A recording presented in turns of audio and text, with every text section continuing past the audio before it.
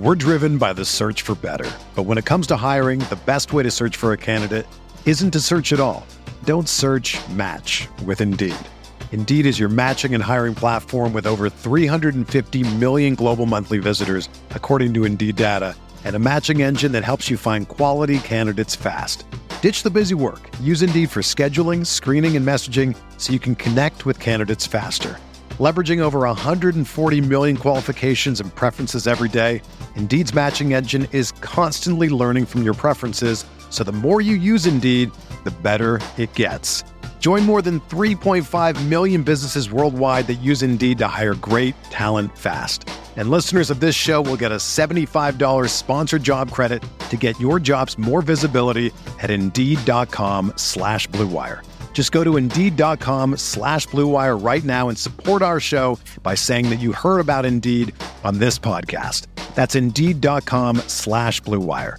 Terms and conditions apply. Need to hire? You need Indeed. What's up, y'all? It's Drewski, and I've teamed up with Mountain Dew to produce a hilarious new basketball podcast called The Dew Zone with Drewski. Learn the backstories of your favorite ballers and celebrities like Jamal Murray. Did you have like a favorite team? Was it the Raptors at the time or no? Was the Raptors even started around that time? Come on, bro. I ain't that old, fam. You talking like I'm 50. Taylor Rooks, Asia Wilson, and many more. You won't want to miss this. Listen to The Dew Zone with Drewski on Apple Podcasts, Spotify, and wherever you listen to podcasts. Support for this podcast comes from Wild Turkey Kentucky Straight Bourbon Whiskey. Let's tune in to their one-on-one with Jamal, a real bartender from Old Fourth Ward in Atlanta. I really get into the backstory of whatever I'm pouring, out of respect. There are literally years of experience behind these bottles. Wild Turkey, same recipe since 1942. If you want a true classic, this is what you want to order. Wild Turkey. Wild Turkey Distilling Company, Lawrenceburg, Kentucky. Copyright 2020, Campari America, New York, New York. Never compromise, drink responsibly.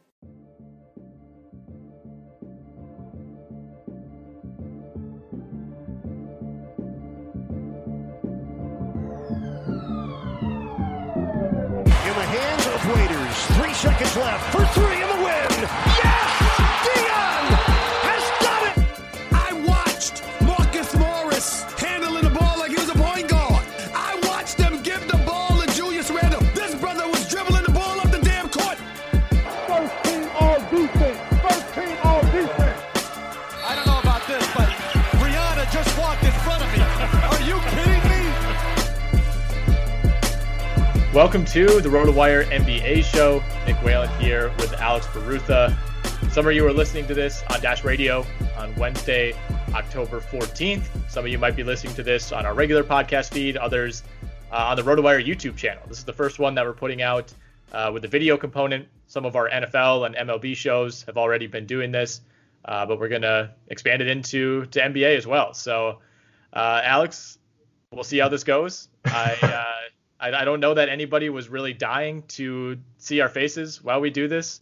There's probably going to be some sort of snafu over the next 55 minutes, but excited to be talking hoops with you again for the second day in a row now. We had to do somewhat of an emergency pod with James Anderson on Monday to wrap up the finals and talk title odds for next year. So make sure to check our podcast feed or rotowire.com/basketball if you want to listen to that. But there's a lot to talk about, even with no games going on, even with kind of the uncertainty with how the summer is going to go, how the offseason schedule is going to shape up. The finals are over, but the cycle of news never really stops. Yeah, I don't know if people were on iTunes like clamoring, like, I love listening to these guys, but I wish I could sit down on my computer and just see their faces. I hate how convenient it is to be able to put my phone in my pocket and listen to them while I work out. I need to sit down and stare at them for 55 minutes. Oh man. Yeah, I enjoyed the podcast we did with James on Monday, talking about just the finals. But now we're just talking about, most of the news is revolving around either free agency or coaching vacancies at this point. And it's mostly the Rockets and the Pelicans are apparently fighting for like the same 3 people in Ty Lue, Jeff Van Gundy, and Jason Kidd. Right. It's been hard to get a hold and a grasp on what's real with some of these coaching searches, just because of some of the limitations.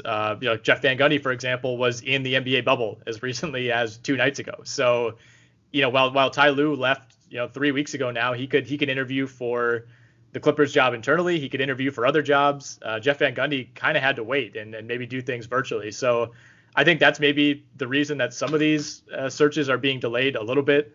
I mean, we saw Tibbs. When did the Tibbs hiring take place? Was that like June, July? That seems like forever ago. I don't even really remember. I think around then. But he is the coach of the Knicks. But it's been just such a long, for some of these teams like the Knicks, their offseason essentially began in mid-March. And, you do wonder if maybe they wish they would have waited based on some of the other things that shook out, Mike D'Antoni, for example, becoming available. Not that he'd want to go back to New York, but things have changed. And like you said, Ty Lue, the reports today that he's gaining momentum for the Rockets job. And like you said, Jeff Van Gundy will also interview. I've gotten the sense from some people that, I think Ty Lue is the guy they probably want. I think there's maybe some concerns about how much money Ty Lue would command. And I think Jeff Van Gundy would maybe take the job for less, given that he's been out of coaching for more than a decade at this point. I mean, you and I both love JVG as a commentator. He's kind of had a second life, in that role. And even though his name has come up for every single vacancy in the last 11 or 12 years, it just hasn't really materialized. Would you have any concerns about a guy who's been out of the game for that long taking over a job if you're a Rockets fan? Maybe a little bit. I don't know. I feel like he would at least be like a really interesting kind of like, I mean, he's a wild card for any team that he like would latch onto, right? And if the Rockets need more of a switch up than maybe any other team in the league at this point, like they're kind of stale, right? So Jeff Van Gundy would probably help alleviate them of some of that. And he would presumably change the offense. I don't know. Nothing really sticks out in my mind in terms of like what he thinks of the Rockets offense currently. Like I can't think of anything that he's said, which he probably has. He's definitely been critical of James Harden standing around, That. And it makes me wonder, like, if you were to bring him in, James Harden's aware of that. Obviously, I'm sure he's probably watched film of those games when Van Gundy's saying things like that. Like, I feel like, and I think you're right to point out, who knows what the style would be. I think if talking about the Houston job specifically, I think you need someone that's going to hold James Harden a little bit more accountable than Mike D'Antoni certainly was willing to do. And they had a nice working relationship, but I think part of that was D'Antoni willing to not get on James Harden for, not moving without the ball or not always giving 100% effort on defense. I don't think you need to go hire Jim Boylan or some disciplinarian, but it does seem like Houston needs a little bit of a culture shift internally. Yeah, I think so. And I'm not sure. I mean, I don't know if Jason Kidd or Ty Lue is really that guy either. I mean, maybe Jason Kidd after, winning the title with LA has a little more like, I don't know if clout's the right word. I don't know if he's really changed as a coach because he was horrible in Milwaukee. And I have like basically zero strong opinions on Ty Lue with what he did with the Cavaliers and LeBron. And I think hiring him would just probably be like what the most neutral thing you could do. Pretty similar to like the 76ers hiring Doc Rivers, I would say. Yeah, I think with Ty Lue, he's a championship winning coach, but there's still this sense, at least for me, that we don't exactly know what his coaching style is, because when you coach a LeBron James team, you don't really get to always coach how you would normally. So, right. Most of the time, like all of LeBron's other coaches, we've now seen either before or after LeBron. We've seen Eric Spoelstra coach the Heat since LeBron left, and he's a great coach. We saw Mike Brown coach before and after LeBron got there. David Blatt has obviously been successful everywhere but when he was coaching LeBron. Like, other coaches have been able to prove it, and right now Ty Lue has not really been given that opportunity yet. So I think there's a lot of upside, but at the same time, I would still have some question marks, I guess. But he's also developed an incredible reputation for his work as an assistant, both in Cleveland and with the Clippers now. Right. Yeah, I would just be like nervous to give either him or Jeff Van Gundy like a 5-year deal. Like and I guess Jason Kidd, but I'm pretty sure Jason Kidd's like the most committed to like wanting the coach for a long time. I would say at this point, because JVG's already been out. Like I feel like there's a concern that he would just go to the Rockets because it's easy. Because the ESPN article I read said that it's probably his preferred destination because it's like his adopted city, and I think he lives there in Houston.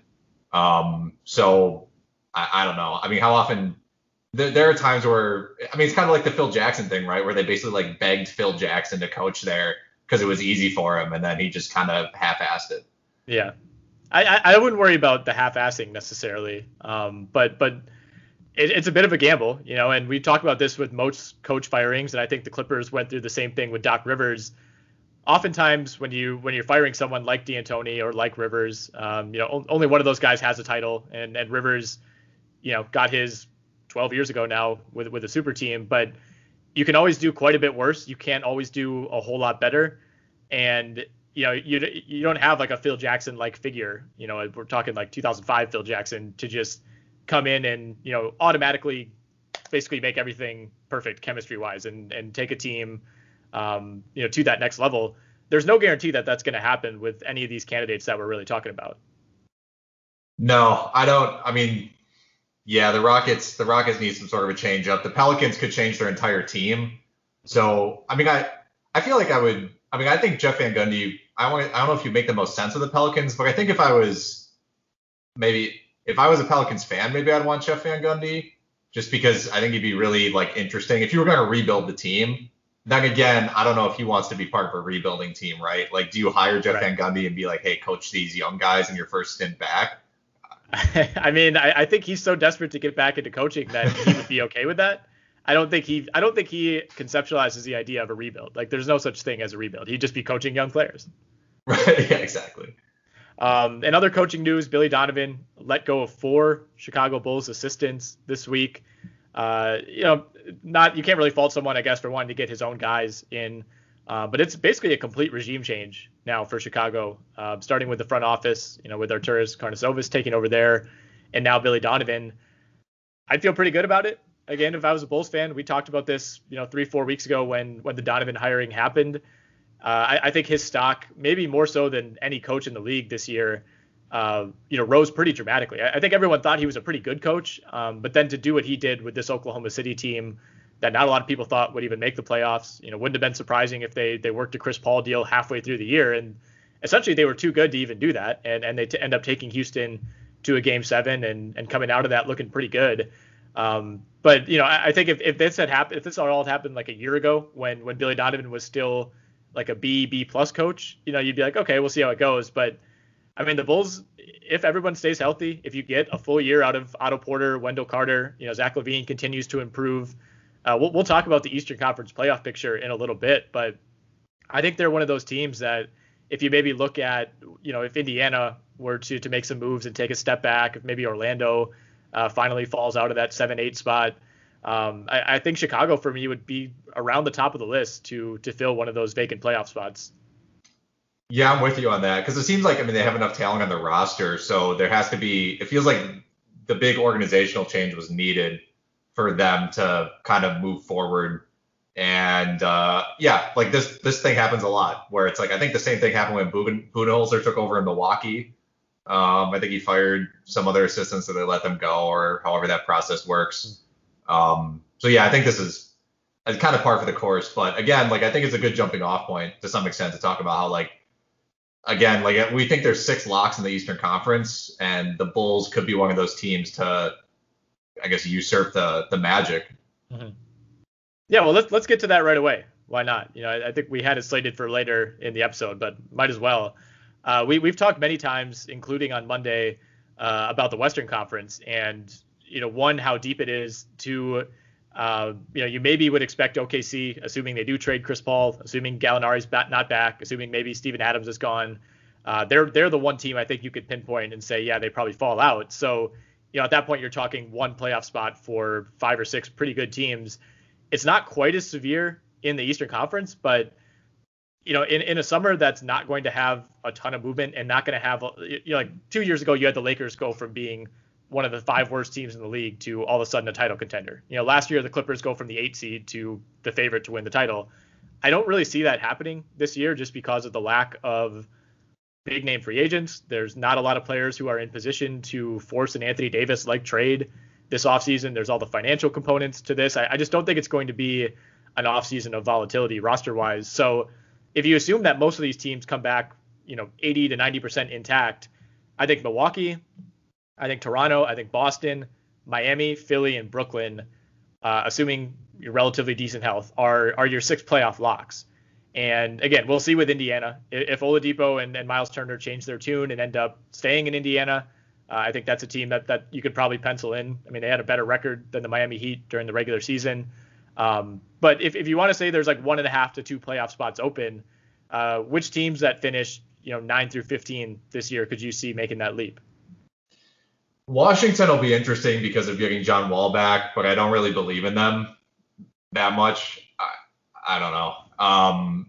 Beal is obviously really good. They're just missing a lot of other stuff. Like, as much as I love Thomas Bryant, it's just, I don't think that's the piece that's going to take them over the top. And for me, I think it is Chicago and Atlanta are the 2 teams that I would kind of have my eye on in terms of, what team could make a jump in like 20, 15 wins, something like that. Chicago, just because of we know what the talent is. It's LaVine, Porter, Wendell Carter, Markkanen could have a bounce back year. A lot of those guys have been like delayed development due to injury and stuff like that. And like Atlanta, like they added Capella, and like we've seen before what a Rockets team has looked like with Capella as like the 2nd or 3rd best player. And that team was in the middle of the pack in the Western Conference playoff picture.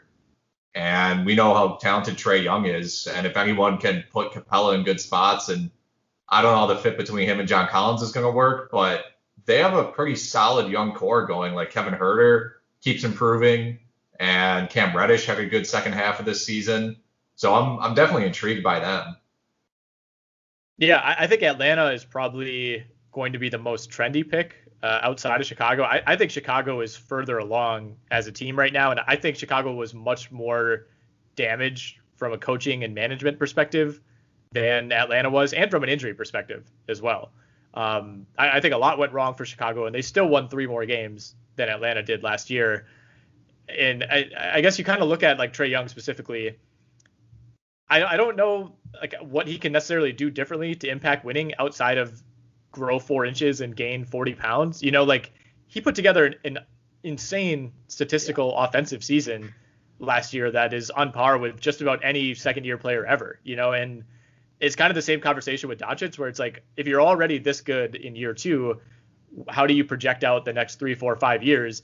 He can continue to improve, but like efficiency-wise, he was pretty damn good last year. He doesn't have like a huge, offensive hurdle. It's not like he's a 50% free throw shooter. It's not like he turned it over 6 times a game. Like everything was pretty good there. So I kind of wonder like what is the big change for them? Maybe it is Capella. Maybe it's not having John Collins suspended for 25 games for steroids. Like I don't know. I think they still have some questions to answer, but I like them. I like that roster a whole lot better than Detroit. I like it a whole lot better than Cleveland. I like it better than the Knicks. Are you willing to, can we just cross those teams off already? I think so. Yeah. I have no hope for Detroit. Their only hope is Blake Griffin playing like all 82. And I think that's what it comes down to. The Knicks, I'm sure. I'm relatively down on RJ Barrett, but he could have a really good year and it could also not matter at all. Yeah. And Cleveland's Cleveland. So, Charlotte sort of has the pieces, but they just don't. I don't know. They just don't. I don't think they don't even have close to the top end talent in Chicago or Atlanta. It's not even a discussion. And Atlanta just kind of, I think Atlanta needs more depth. Like, because I'm looking on Cleaning the Glass right now, and their most frequent lineup of Trae Young, Kevin Huerter, Reddish, Hunter, and Collins was plus 11 per 100 possessions. Like, their starting lineup, or what I think that started some games at least, was pretty good, but then quickly, like, their depth was horrible. Like, there was too much Jabari Parker. There was a lot of Damian Jones. Because their second most frequent lineup is minus 26. So it's like, I think if they shore up their depth a little bit, they'll be in relatively good shape. And I think they still have Dedmon, maybe. Like, I don't know if he's an expiring contract or not. I looked that up the other day, and I honestly was like, I don't know the answer right now. I think they do, because so he was with them, and then he signed like that fairly big free agent deal with Sacramento, and immediately was terrible. And I think was traded back to Atlanta, but I don't know that he ever even played because I think he was injured right after the trade, and then the season shut down. But I believe he will be on the roster. He's under contract for $13 million next year and the year after. Oh. But he was good with them this year. 8-8 in 23 minutes. I guess. Yeah. I mean, the problem is he can't be your starter anymore, and you're all of a sudden, like, even if he's a nice backup, you probably want Capella and Collins playing 30 to 35 plus minutes each. And some of the time Collins is playing center when Capella's out. And then it's like, Dedmon can still be good. I guess the point I'm trying to make is you're going to be paying him that money to probably play like 14 minutes a game. Right. I mean, I think the thing for Atlanta is do they have the most cap flexibility in the league? Because what I'm looking at right now for 2021, or however you would say that for next season, they only have $59 million guaranteed on the books. And the people who are not on the books are people they could easily not re-sign. It's Jeff Teague, it's Bembry, Vince Carter, Labissiere, Damian Jones, Treveon Graham. If those guys aren't back with the team and the cap is, again, like, I don't even know what the cap is this year.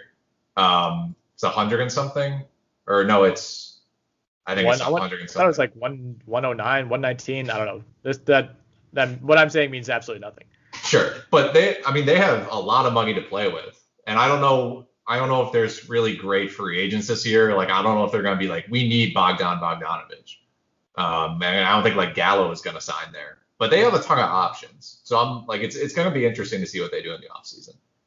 I really think like the worst thing they could do would be to sign Gallinari to like a 4-year, $60 million deal though, right?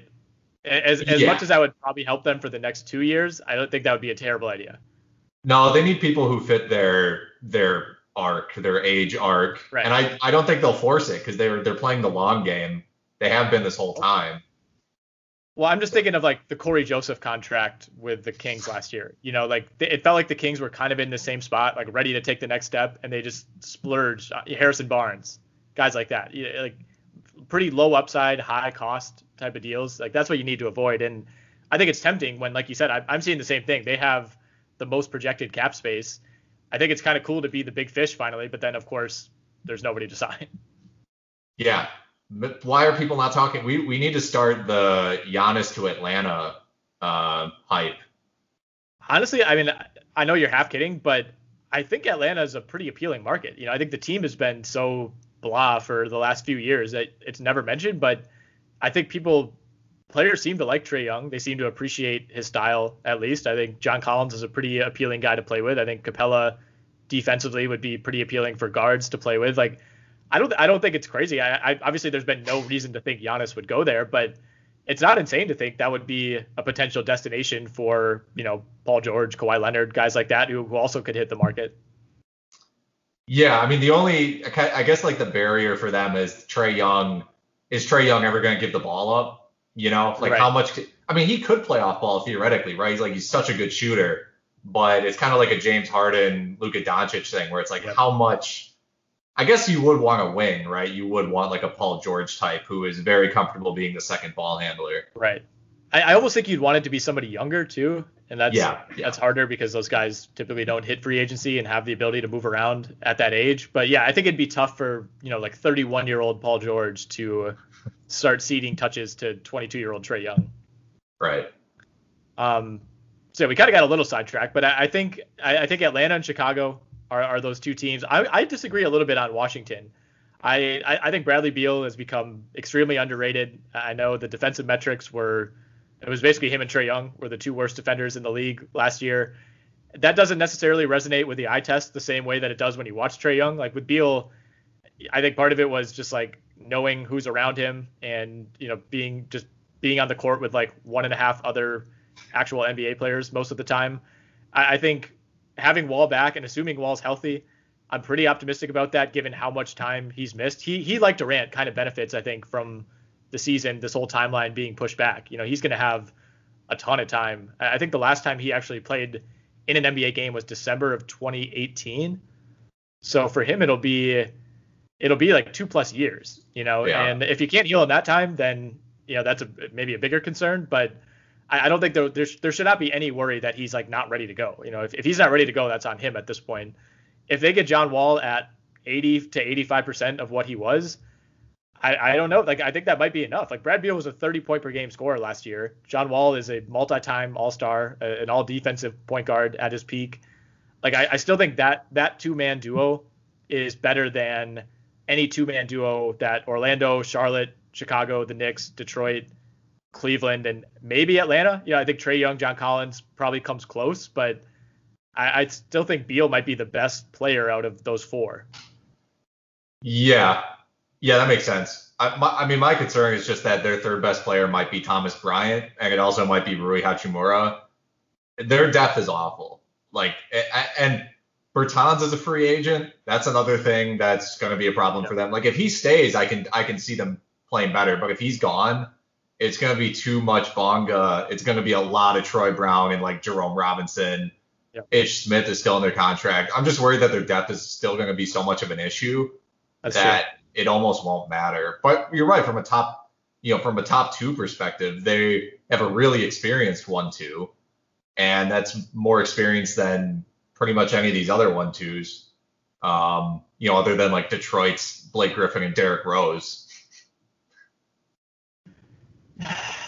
Yeah, I forgot about Derrick Rose. This is not something I considered. I'm gonna need 15 to 20 minutes to process this. I will say with the Knicks, I threw them in the column of teams that we can cross off. What if they trade for Chris Paul? How much does that change things? Is Chris Paul, is his presence alone enough to raise them over all these other teams who have, none of these teams have anybody nearly as experienced or accomplished as Chris Paul? I think they would still be worse than Atlanta or Chicago. Because who would they have to give up? They might have to give up like Randall, and who are they? Are they getting anybody else? So maybe I don't know. I think can RJ Barrett play off ball? He can play wherever you want. He can do it all. He's just a hooper. Yeah, he just plays basketball. That's a good point. I mean, Julius Randle, I wouldn't call him a winning player, but he's basically a 20-10 player, and on some nights when he's at his best can kind of win you some games. So yeah, you would probably have to give him up. I think based on salary alone, he's the guy that you would need to help offset a lot of that money from Chris Paul. Yeah, I don't know. The Knicks are definitely that team. We talked about the Corey Joseph contract or throwing money at a Gallinari. Like, I could totally see them doing that. If they were to get Chris Paul, then try to overcompensate with the rest of the roster to like all of a sudden like make this a team that gets the 8 seed and gets killed by Milwaukee or Boston or Miami. That seems very possible. Although it seems like Gallinari, he recently said he cares more about like a title at this point and playing for a legitimate winning team than playing for money. So I think, he's more likely to sign with like the Lakers or the Nuggets or the Mavs. Or the Clippers, because I think a lot of those teams have the mid-level exception, and I think for 1 year that's up to like $9.5 million or something. So if he just signs a 1 year with somebody, I would expect it to be a better team. And like, who knows, if a team throws a ridiculous amount of money at him, maybe he can't say no. But I wouldn't believe in the Knicks if Chris Paul is like their only guy. I don't think that does much for them. Like, Chris Paul can only make Wayne Ellington so good. I mean, in some ways he was kind of the only guy in OKC. I mean, how much do we value Steven Adams? And I guess Gallinari is super underrated. Who was it? Somebody was on the JJ Redick pod recently. I think it might have been De'Aaron Fox, who like was asked, who's one of the most underrated guys that you've had to go up against in the league, and like right away he's like Gallinari. And I thought that was just like such a usually you kind of get the same recycled answers with those, but like he right away was like, that's the guy who has just always been really tough or, surprisingly better than you would think. So maybe we're underrating that OKC roster a little bit. It's certainly worse than the Knicks, but if you get Chris Paul for 80 games, I think there's a chance. The bigger issue for me is that I just don't see Chris Paul staying that healthy again. That would be a surprise. Yeah. And they would need him again for all 82. Right. We haven't said much about Charlotte. I know you kind of dismissed them, and I do as well. Usually, I think they were better than we thought last year. Certainly, winning 23 games in a shortened season, they would have had a chance to win 30, which, based on where that team was going into the season, would have been a huge accomplishment. You get a lot more out of Devontae Graham than expected. I think Terry Rozier became even more efficient than people expected him to after leaving Boston. But to me, they still feel like they're at least another piece away, and they still have like the Batum contract on their books. Like I don't know, like there's some upward momentum, but it doesn't feel as optimistic as it does in some of these other cities like Chicago and Atlanta. Their cap flexibility is awful because their guys who make a lot of money are, I want to say untradeable because they're expirings, but I have a feeling Batum's going to opt into his $27 million player option. Cody Zeller is guaranteed $15 million. Rozier is on the books for $19 million. And I mean, the rest of their core is fine, but like, I mean, obviously Devontae Graham's a standout, right? But Malik Monk, who even knows at this point, like he had a kind of good end of the year. PJ Washington is interesting. Miles Bridges was a disappointment. We're still kind of waiting for him. The Martin brothers were sort of interesting, but I can't tell if that's real or not. Like, because you can't tell when teams are this bad, like they're just going to be guys who, like, it's like the Rondae Hollis Jefferson thing. Like 3 years ago, we're like, is Rondae Hollis Jefferson like is actually a good power forward? And it's like, no, he's awful. We just couldn't tell because he's on the Nets getting like 16 points a game because someone has to. So yeah. I don't have a lot of hope for them at all. I will say the Hornets very quietly have the number 3 pick in the draft. Yeah, everybody's like, I feel like the only talk you hear about is what is Minnesota doing at 1 and Golden State has the 2nd overall pick. Like, there's been no talk. If it was a different draft, we'd be talking about the Hornets basically adding RJ Barrett if this happened last year, Right.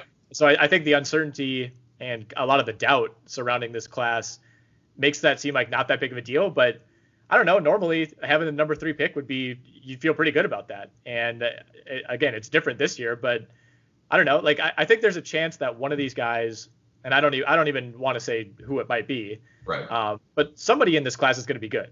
I think there's a tendency to believe like this is just a terrible class, and maybe Wiseman turns out, maybe Edwards turns out, maybe LaMelo turns out, but like you're gonna find some gems somewhere, and somebody's gonna be this year's Donovan Mitchell.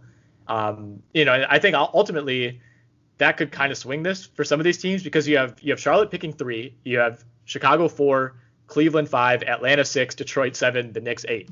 Like all these teams are basically picking right in a row. Whichever one of those teams maybe like strikes gold on a draft pick could not only change their fortunes for this year, but I think going forward, because they're all, save for a couple teams that have some nice young players, they're all kind of in the same spot and have been for the last few years. Charlotte would benefit a lot if James Wiseman falls to them. That's like I don't want to say a perfect situation because you should probably pick the best player available, but they already have Rozier and Devontae Graham at guard. Like, I don't know if you want to add another guard to that necessarily. You can, because they're not good enough for it to really matter, but Wiseman would be, I feel like that'd be a good situation for him. It'd be almost no pressure, but he has a point guard in Devontae Graham who's like good enough to run pick and roll with him and stuff like that. Like, he's not going to be, if that was the case, he wouldn't be dropped, because a lot of times these centers who are pick and roll guys get dropped into situations where their point guard is awful and just cannot get them the ball. And Devontae Graham's not like an amazing playmaker, but he's a good passer. And I think he would be able to get Wiseman the ball at least.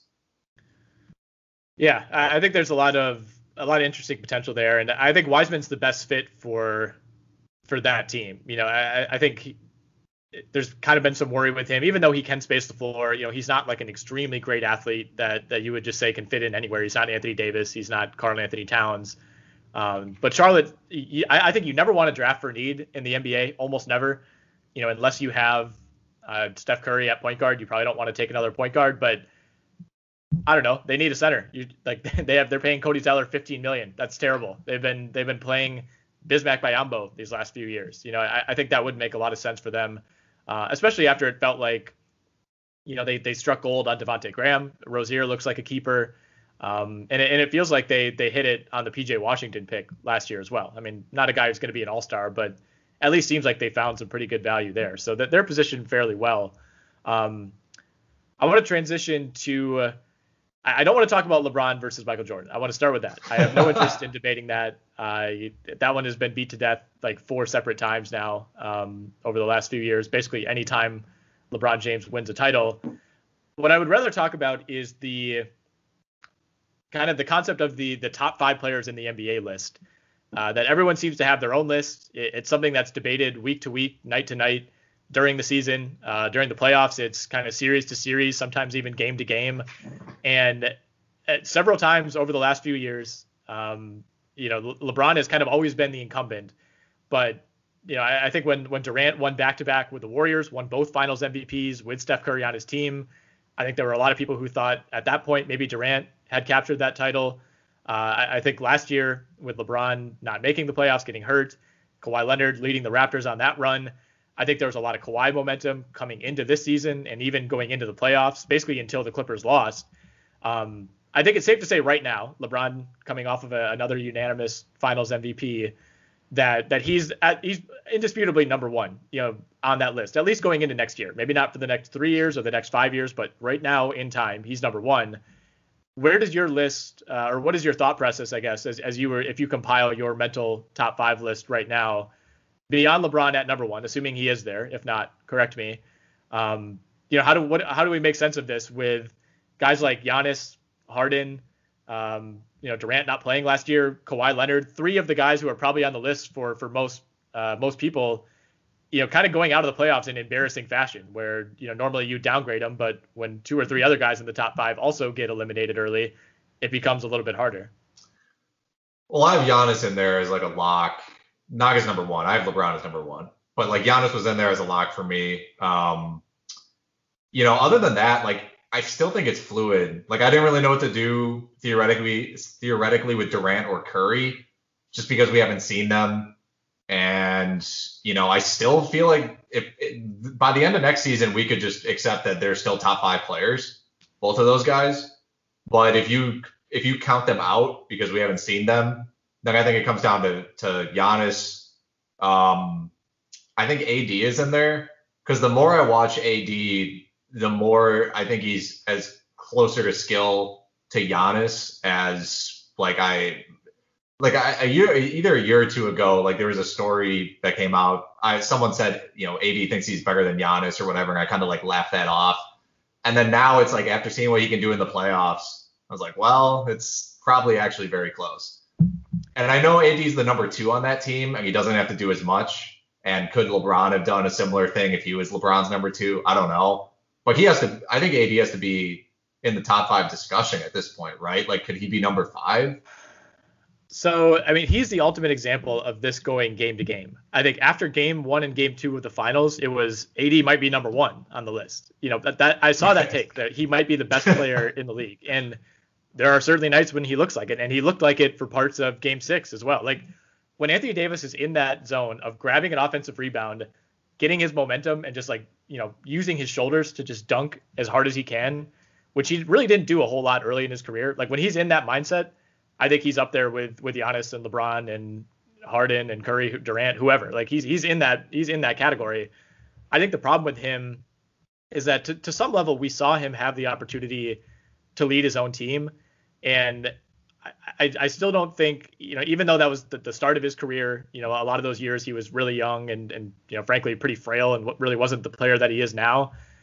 I would say overall he failed to be the number 1 guy. They won 1 playoff series in that time. It was a super tough Western Conference, not a great roster, all the caveats, but I think there's a belief, and there's mostly proof, that guys like Giannis, Harden, Lillard, Jokic, Durant, Kawhi, Curry, all those guys can be the number 1 guy on a very, very good team. Not a team that's going to be frisky and maybe make an upset in the first round, like a team that has a chance to go to the conference finals every year. And, at some point we'll probably see that with Davis, whether it's with the Lakers when LeBron declines or with another team in the future. But I think the thing holding me back is, like, he's an incredible number 2. He's way overqualified for that, but we still haven't seen him, carry a team to like 55 wins as the number 1 option. Yeah, and I'm looking right now at his Anthony Davis is the guys he's played the most with, and the top 3 guys he's played the most games with are Drew Holiday, who's very good, good. Dante Cunningham, and Darius Miller. So that is a great stat. Wow. So even though, yes, we did see Anthony Davis play by himself or as the number 1 guy, it was pretty bad. That rivals LeBron's, like some of LeBron's teammates who his top three teammates are Ilgauskas, Varejao, and James Jones in terms of games played. That's not minutes because this doesn't have minutes on there, but like yeah. I mean, Drew Holiday is better than anybody LeBron played with to start his career, but still, Dante Cunningham. I know. Not even in the league. Yeah, and then after Darius Miller, it's Etuan Moore, Ryan Anderson, Eric Gordon, Alexis Ajinça, Tyreek Evans, Omer Asik. Like, it's horrible. So I don't know if we're legally allowed to talk about Alexis Ajinça on this podcast. That's bad. Yeah, first video podcast, and we're getting into the Ajinça talk. So I don't know. I think if you built a team around AD, it would be better, right? Like, what he was given was awful. And this is like a thing where, LeBron went to Miami, he had a team built around him, and then went back to a team that had flexibility and had bigger talent. Like, if the Pelicans got another good free, like if Anthony Davis went back to the Pelicans right now and had like Zion, Ingram, Andrew Holiday with them, like, they could be a really good team. But so I don't know.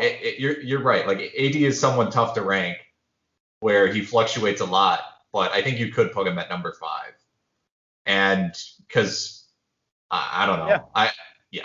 I think it's fair. And I don't know that there's a correct list right now. I would put together my own list, and I would not look you in the eye and be like, this is right, whatever you have is wrong. I mean, let's say you want to put AD on your list in no order, let's say it's LeBron, Giannis, Anthony Davis, Kawhi Leonard, and Luka Doncic.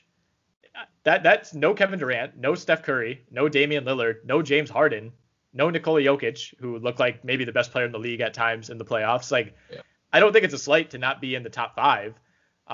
It's unbelievably deep. And I don't know that the league has been this deep even in the last few years. Like, all these guys have been in their primes, for the last 2 or 3 seasons. But I think the addition of Doncic becoming this good right away throws a wrench into it, because you can't say anybody's wrong for having him in their top 5. And then you throw in Jimmy Butler, all of a sudden, right. I think for a lot of people, it's going to become a hot take to throw him, maybe not in your top 5, but he probably belongs in the top 10. So I don't know. I think at the end of the day, there's no wrong answer, but I think it'll be interesting to see how, whether we're talking fantasy or people on First Take or, the SI and the ESPN lists that come out each year, like, how does this losing in the playoffs this year, how does that affect Harden? How does it affect Giannis? How does it affect Kawhi? Because I think for the first time, especially with Giannis and Kawhi, this is like the first time that they've ever really faced true doubt, where I think Kawhi's, kind of went from being this quiet role player to a star, and, he got hurt one year and basically has just won everywhere he's been since until this season. And, Giannis is coming off of a second straight MVP, but I think he's going to face criticism next year that he will have never faced in the past. Yeah, I think you're right. I mean, the league is insanely deep. Like, I think if you tried to set out to make, like, even if you tried to make the most controversial top 5 possible with kind of the names we have outlined, so assuming you still went LeBron and Giannis, because I feel like that's almost a lock, like Giannis at number 2. I feel like that if you put him lower than that, maybe Kawhi could be a number 2.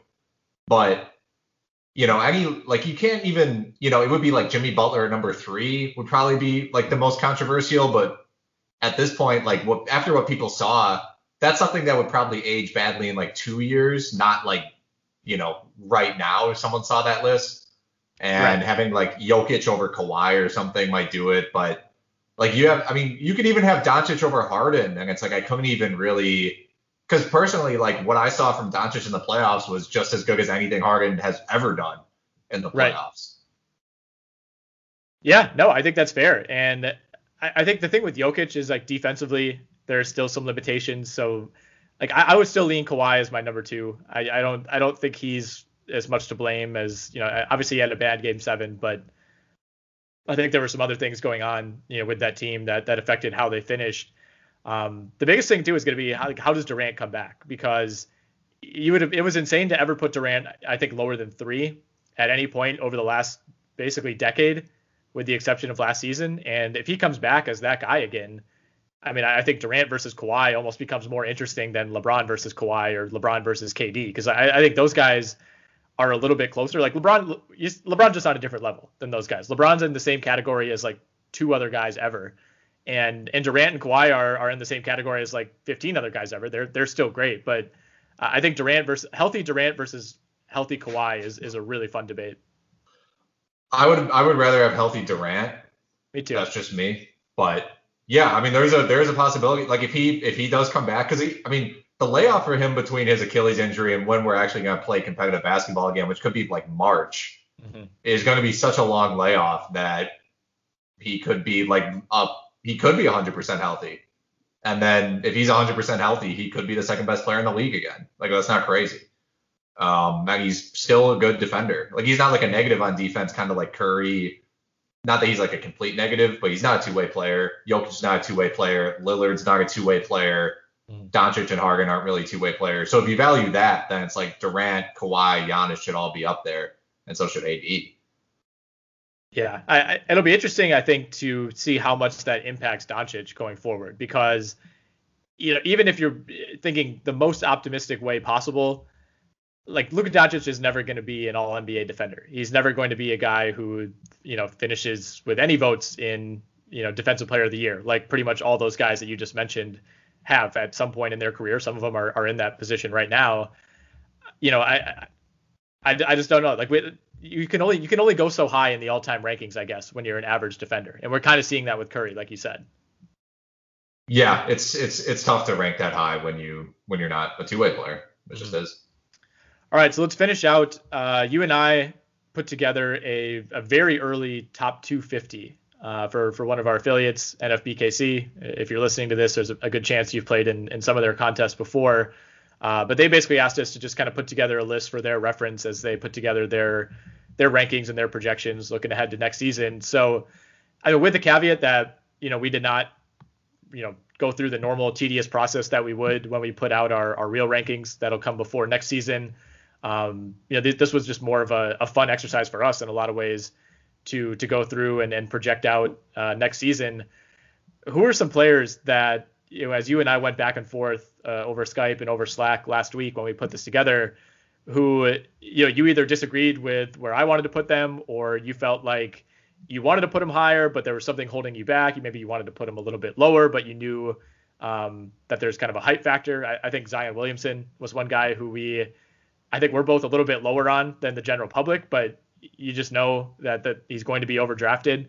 Are there any other players that fit any of those categories for you? Two guys kind of lower on the list, but kind of in that second and third round range, were John Collins and Brandon Ingram. I had a really hard time with John Collins because the addition of Capella. I don't know what that's going to do to his rebounding numbers, to his shot blocking numbers. Is he as good from three as we think he might be? And then Ingram, we saw Ingram kind of take a step back once Zion started playing again. And a lot of that does come down to team context as well. If they ship off Drew Holiday, if they get rid of like Lonzo Ball and Ingram just becomes like a way more high usage player, I'm sure he can be where he was this season. But if they keep the same team, I don't know, because Zion could end up with the ball a lot more. He's kind of his own offense within the offense. And he was just tough to rank for me. Yeah, I think those are both fair. At the top, we went Harden, Davis, Towns, Lillard, Giannis as our top five. And we discussed this about a month ago in an article when we put out a kind of a tiering, I guess, for how we evaluate the first round for next year.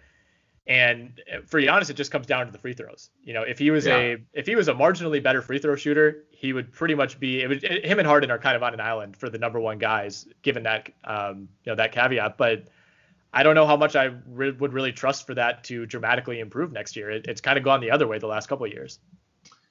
Yeah, and his defensive stats weren't crazy either. Like, he won Defensive Player of the Year, but he was averaging like just I think a little over 2 combined blocks and steals.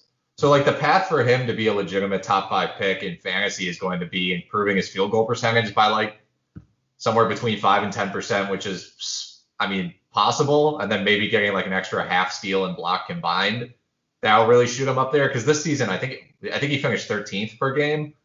And obviously, like, if that's someone you're drafting top 5, that's, like, pretty bad value. So, And Harden's a guy who we may not even have in our personal top fives of like NBA players that we'd want in the playoff series or whatever. But his fantasy resume or how far the gap is between him as the number one guy and like AD as the number two guy is, I think, the biggest single spot gap in the NBA. He's just dominant. So I confidently pick him number one. Yeah, that's a really good point to make. I think given the situation with Giannis's free throw percentage, I think Harden not only is dominant as a 3-point shooter, beyond dominant at the free throw line. I think that's the biggest thing is like if he's healthy, which he always is, that's the other thing. He's dominant from a health perspective. He's a lock to lead the league in free throws and hit them at a high rate. You know, with Curry back, maybe there's now some competition for the 3-point title, but even when Curry was at his best, Harden's volume was higher. Like, I mean, part of it is the system that he plays in. He didn't have Kevin Durant and Klay Thompson around him, but I mean, I think he's, like you said, he's the number one player who has, and despite being by some measures a top 3, top 5 player in the league, the gap between his fantasy value and real life value is still cavernous. Yeah, because he's all offense. Right. And exactly. in fantasy, that's still the vast majority of where your value comes from. And he still gets defensive stats. You know, like as much as we criticize his defense, like he is all offense, but he also gets a ton of steals. I think didn't he lead the league in steals? He might have. I think he did. And he blocked a shot a game this year. I mean, he's just the perfect fantasy player. You know, okay, he didn't lead the league in steals, but he was at 2.0 last year and then 1.8 this year, and was at 0.9 blocks. That was a career high. So he really doesn't kill you in any area whatsoever. We have Jason Tatum at 14.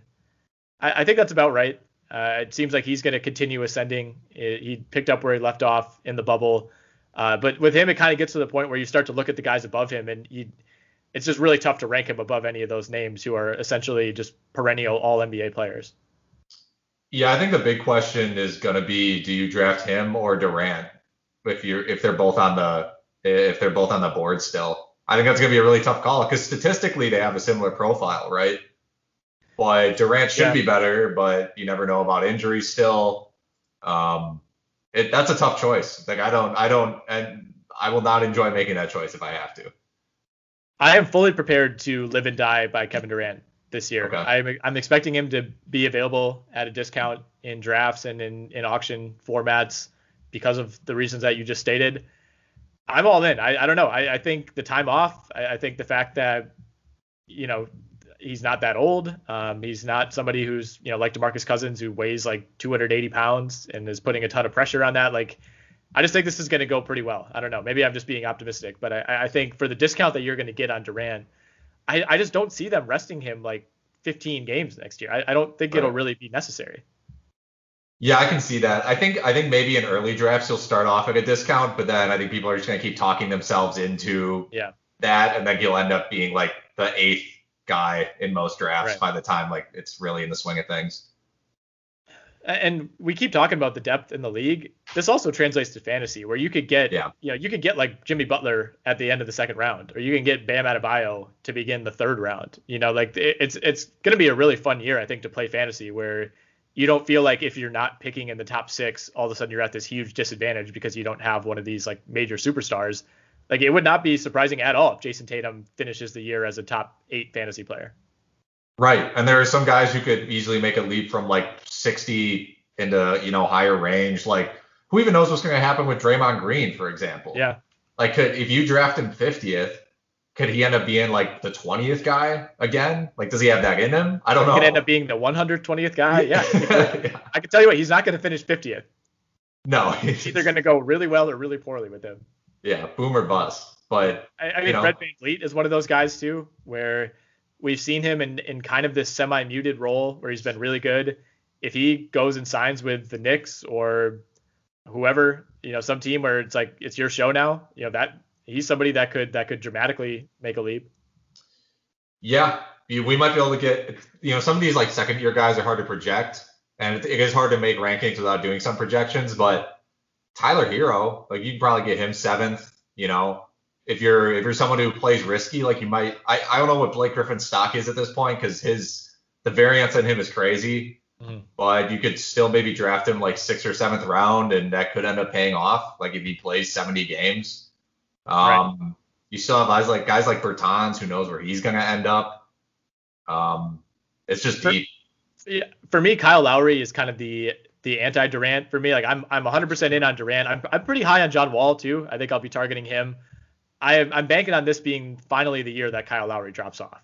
If I thought it was going to be this past year, I'm now pushing that prediction to 2021.